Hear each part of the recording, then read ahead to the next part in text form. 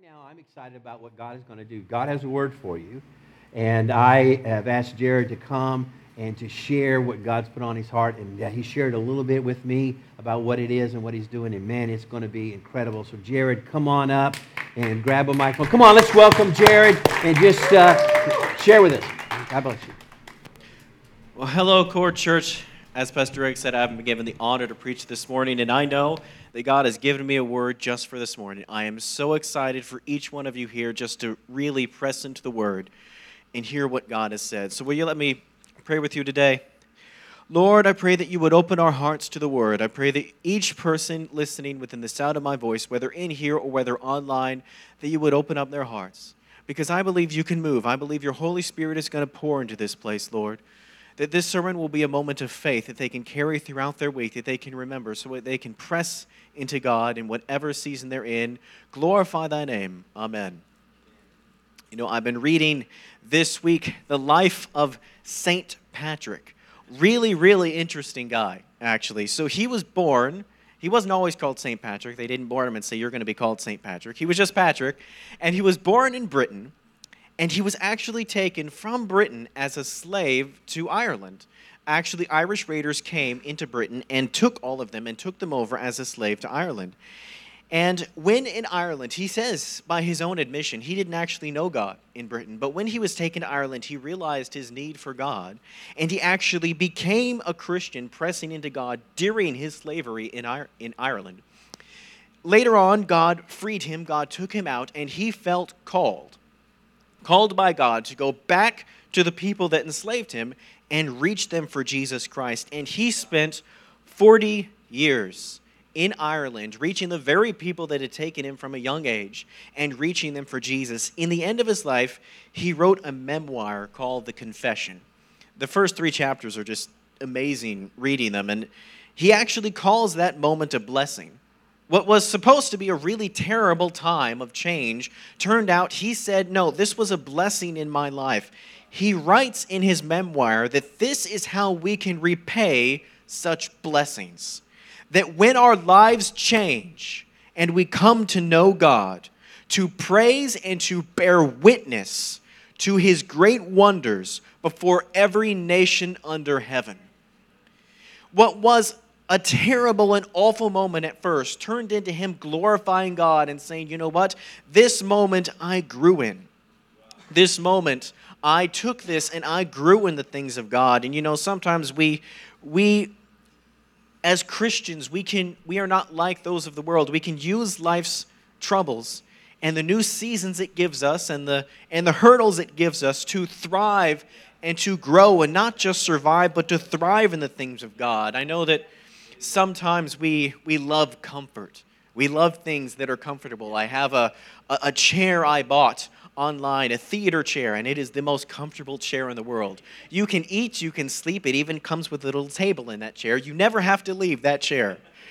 You know, even the stock market is born from knowing what happens next. They feel comfortable when they know what happens next. The most important thing for the stock market is not whether things go good or bad, but whether they can expect things to go good or bad. But I find when we get too comfortable as Christians, when we get in our chair like I like to do, sometimes we can stagnate. We can stop growing. I'm often reminded of the tree that these scientists were attempting to grow. And every single time they would grow this tree, it would grow big and strong. And then it would immediately fall over. And they would say, well, that's not supposed to happen. What are we doing? We're giving it everything it could ever want. Well, it turns out there was one thing they weren't giving it. They weren't giving it any struggle. Because every time this tree would feel a storm, every time this tree would have something have to it that it didn't expect, it would grow its roots stronger and deeper in order to overcome that storm. And if it does not do that, when it gets tall, it will collapse because its roots are not enough to hold the tree itself. And sometimes we find new seasons to be uncomfortable. They're not what we want. They're not what we like. But we need to know, how do we grow in them? So this morning I would like to preach on prepare to get uncomfortable, thriving in a new season that God has for you. And for the past 21 days, if you're here, or maybe this is the first time you're hearing it, we have been trying to press into God and really just seek Him more. We've been doing booster shots, and it's been really amazing. And I think God will honor that, and God will use that to bring us into a new season. And there's going to be seasons, and there's going to be moments where, like St. Patrick, we can be given the opportunity to know God more, to take a situation that was terrible, and to use it to grow in the things of God. God was always doing this with His children. Pastor Greg even mentioned last week that God was growing him even in the human rule, which was do unto others as before they do to you, turning into the law rule, do unto others as they do to you, to the golden rule, which is do unto others as you would have them do to you, which is now our rule, Christ's rule, do unto others as you would have Christ, as Christ has done to you. Every time He came to Israel, He was trying to show them just a little bit more of Himself, just a little bit more of His goodness, and just a little bit more of His grace. And I think it's in these moments of life, in the troubles and in the good times, that God tries to grow and show us, okay, you know this part of me, you know this much of me, but let me show you just a little bit more. Let me show you just a little bit great. Sometimes it's important for us to get uncomfortable, or as my work calls it, to get out of our swim lanes. They love that term, swim lanes. And actively seek the new things of God. I love AI. I think it's just the neatest thing ever. Specifically, I love AI because I hate working with Microsoft Word, and I hope one day AI makes it so that it does it all for me, and I never have to go on Microsoft Word again. But if you ask the poll of standard people, there's a little bit of fear there. In fact, an article in The Insider says that 79% of all Americans are fearful of AI. They think it's going to drive pay cuts and take their job. They're afraid because they're not sure what's going to happen next. They're not sure they're going to be able to deal with it. But we as Christians are not like that. We cannot be afraid of what's going to happen. Oh, what if this happens? What if this falls apart? What if AI comes and takes my job?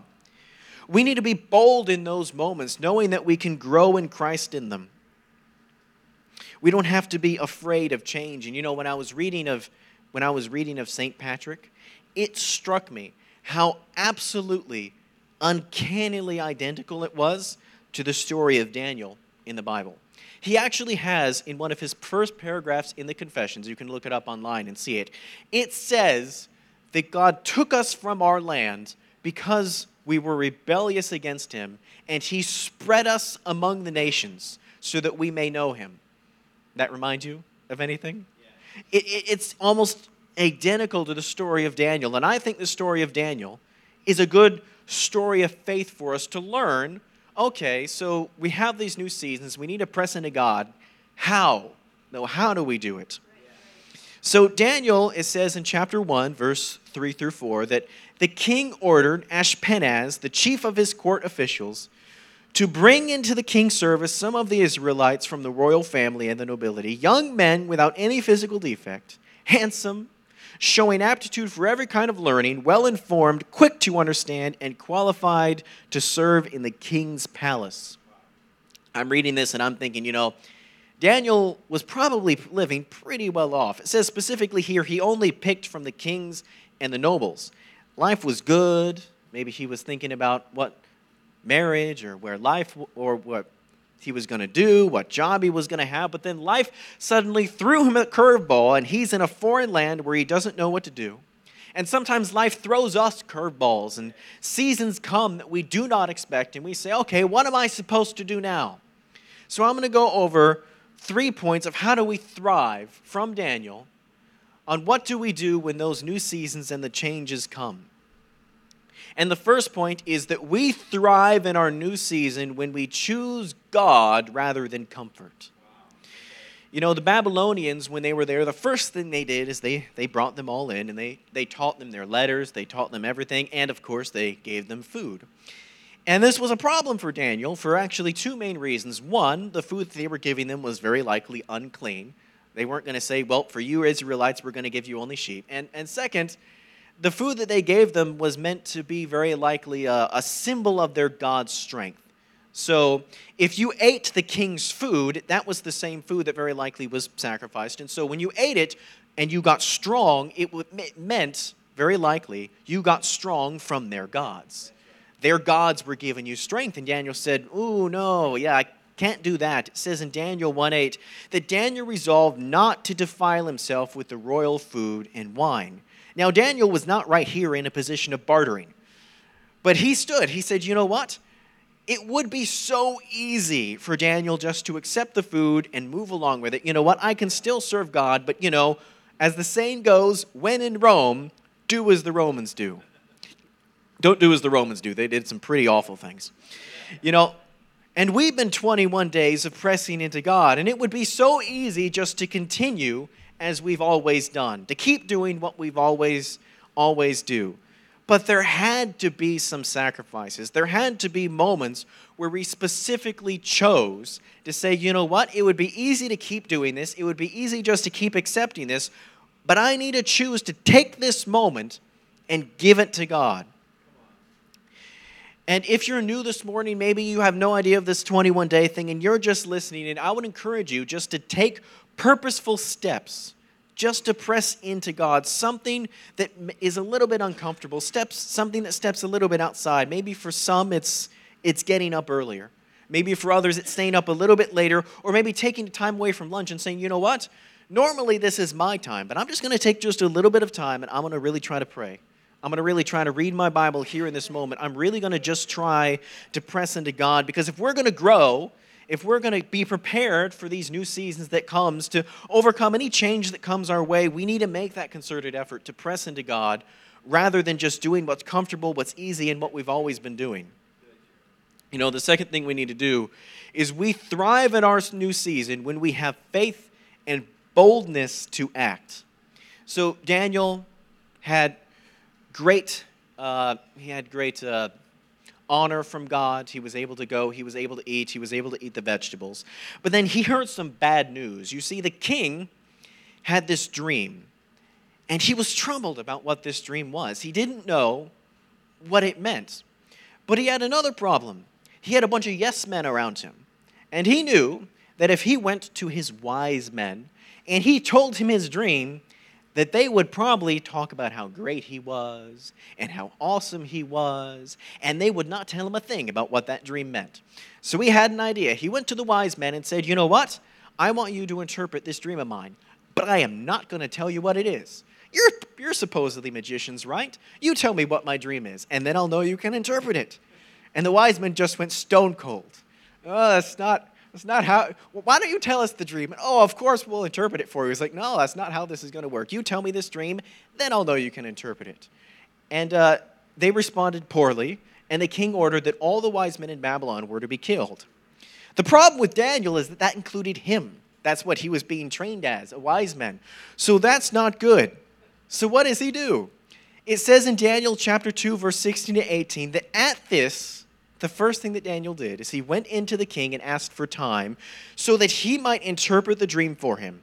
Then Daniel returned to his house and explained the matter to his friends. He urged them to plead for mercy from God of heaven concerning this mystery, so that he and his friends might not be executed with the rest of the wise men of Babylon. Grab some of this. Now, the crazy thing about that is that seems backwards. See, normally we think that when something happens that we don't expect, when troubles come, you pray first, then you step out in faith, right? But here it's backwards. Daniel went to the king first, and then went to his friends. But it actually wasn't backwards, because he had been praying this whole time. When he chose with the food, with the small things, in order to press into God them, he had been building up his faith. So he knew he could go to the king. He knew he could step out in faith and then believe, because he knew his God. He had already been praying. He had already been pressing into God, so that when the moment come that he had to act now, they weren't going to kill him tomorrow. They were going to kill him today. He knew he could step before the king and say, you know what? I know my God, and I know if I go to the king and say, I'll interpret your dream, that my God will answer that. And then he went to his friends. He got the brothers and sisters together, and he began to pray. And when we have bad news, when something comes that requires us, and sometimes things come and we need to act now. We can't wait till tomorrow or the next day. Sometimes we need to think, okay, I don't need to shirk back. I don't right now necessarily need, and keep with me here, I don't necessarily need right now more prayer time. I need to step out in boldness. I need to believe my God. I need to take what I've already pressed into God and step out in faith, and then, yes, go and find someone to pray with.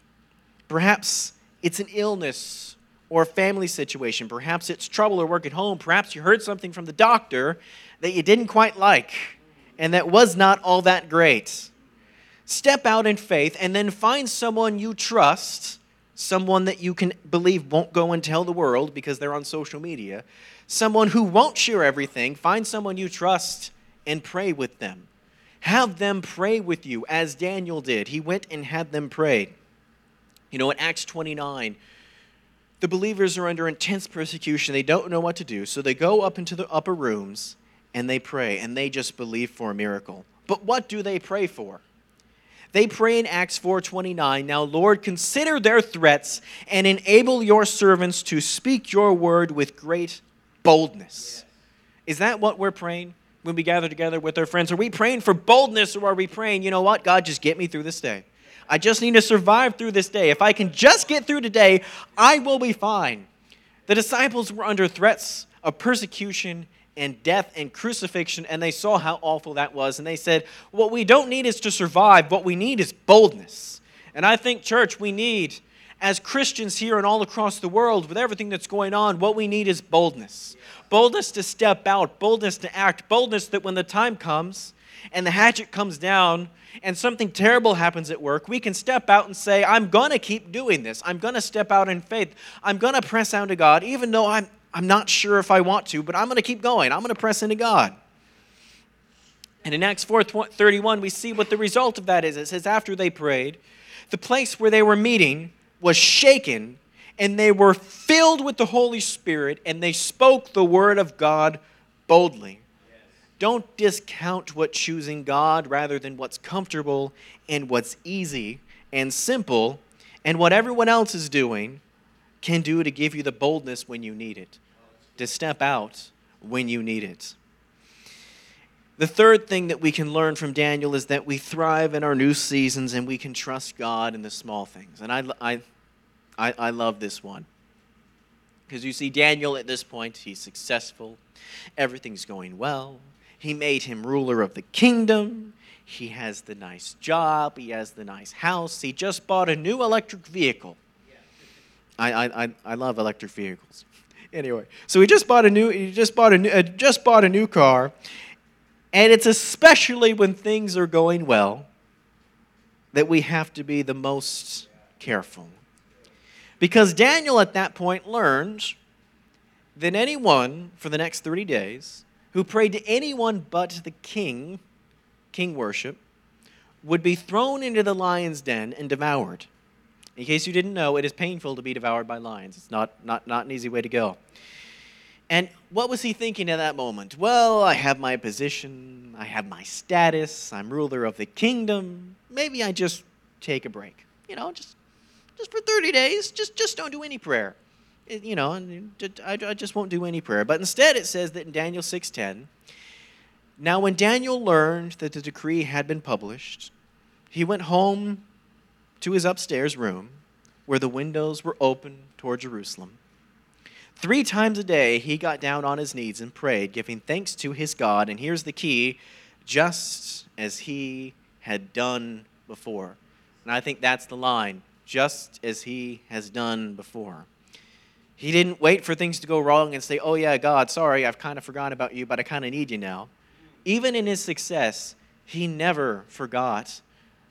Even when things are going good, I need to give my time to God, even in these small things. Just a few moments each day where he just got down and said, you know what? Everything is going well. I'm ruler of the kingdom, but that doesn't mean I can't forget the King of Kings. That doesn't mean I can't forget who's in charge. And I think that's hardest for us because, when times are hard, we understand instinctively that we need God.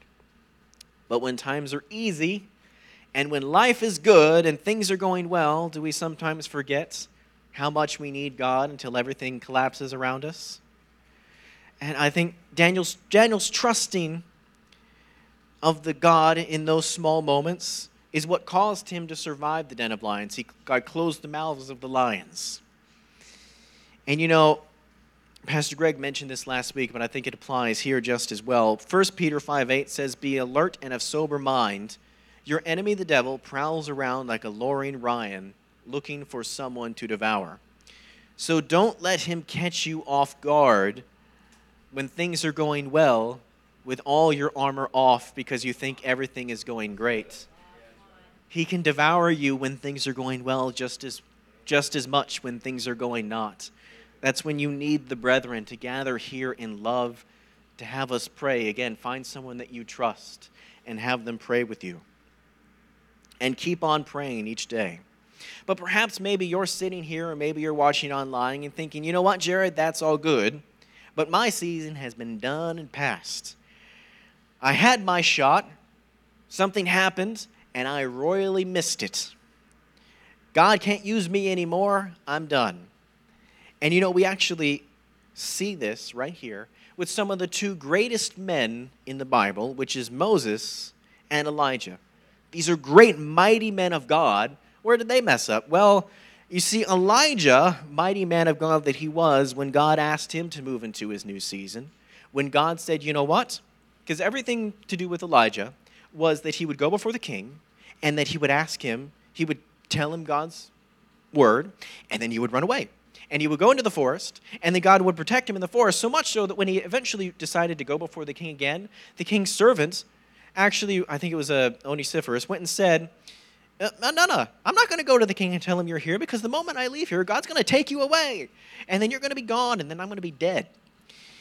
But this time, something different happened. He was asked to go before the king, and God didn't want to hide him away. God didn't want him to run away, but he was afraid. He was wondering what would happen to him, and he ran. And he ran and he ran and he ran to a cave and said, you know what, God, I'm not coming out because this wasn't supposed to be like that. You're supposed to protect me. I didn't want to risk my life. And so Elisha was appointed, and he had to finish what Elijah could not. When Moses was going around in the wilderness, everything had always happened the same way. The Israelites would mess up, they would screw up, and then God would come down with an angel or with a snake, and they would be reprimanded, and then Moses would keep going. But now, God had asked Moses to do something different. Israel had screwed up, but instead of telling Israel off, he was supposed to show them mercy. He had asked them not to hit a rock, which is a symbol of wrath, but to speak to it, which is a symbol of grace and mercy. But Moses was arrogant and angry, and he didn't do that. He went and he struck that rock as hard as he can after reprimanding Israel and calling them a bunch of reprobates. And you know, he didn't get to go into the promised land because of that. Joshua did. And perhaps you're sitting there and thinking, that's me. My season came. I was ready to go, but I screwed it up. Someone else took it, and you know what? It's long past. But that's not how that story ends. In some of the most amazing, merciful, wonderful part of the Bible, we see Jesus in the transfiguration. And in the book of Matthew, Andrew, you can come on up. We see it says, just then, this is during the transfiguration on the mountain, appeared before Jesus Moses and Elijah talking with Jesus. You see, this story of two mess-ups, and that's what we are, that's what I am, ends in just such joy, because you see, Moses didn't get to go into the promised land. But now he's standing before the ultimate promise that before him that we can all share. Elijah was hoping to see the redemption of Israel, that they would turn back from their false gods to the Lord. And now he's in front of Jesus, who will restore all peoples back to God through his sacrifice. Both of their promises were fulfilled, what they could not do in their own, through Jesus. And I tell you, no matter what you've done, no matter how many times you think you screwed up, the season came and I messed it up, through Jesus you can be restored.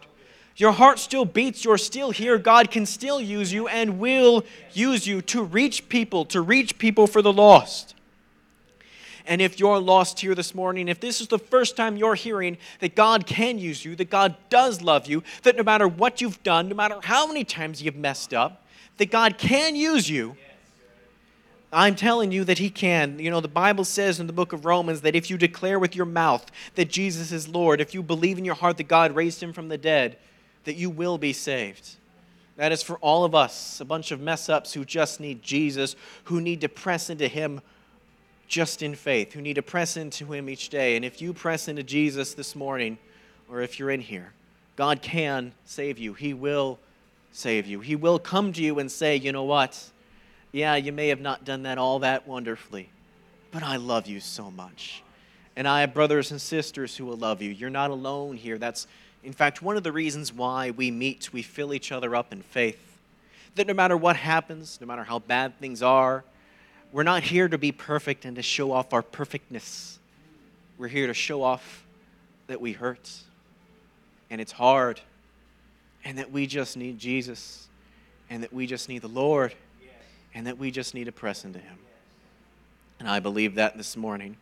So let me pray once more. Father, I pray that you would pour your Spirit this morning in this place, that anyone within the sound of my voice, whether here, whether they're listening online today or far into the future, you haven't forgotten them. We have Jesus that can pour into us and give us the hope and the life that can say, you know what? I love you so much. And I pray, Lord, that you would remind people this morning that they are so loved. You don't want their perfection, you want their heart.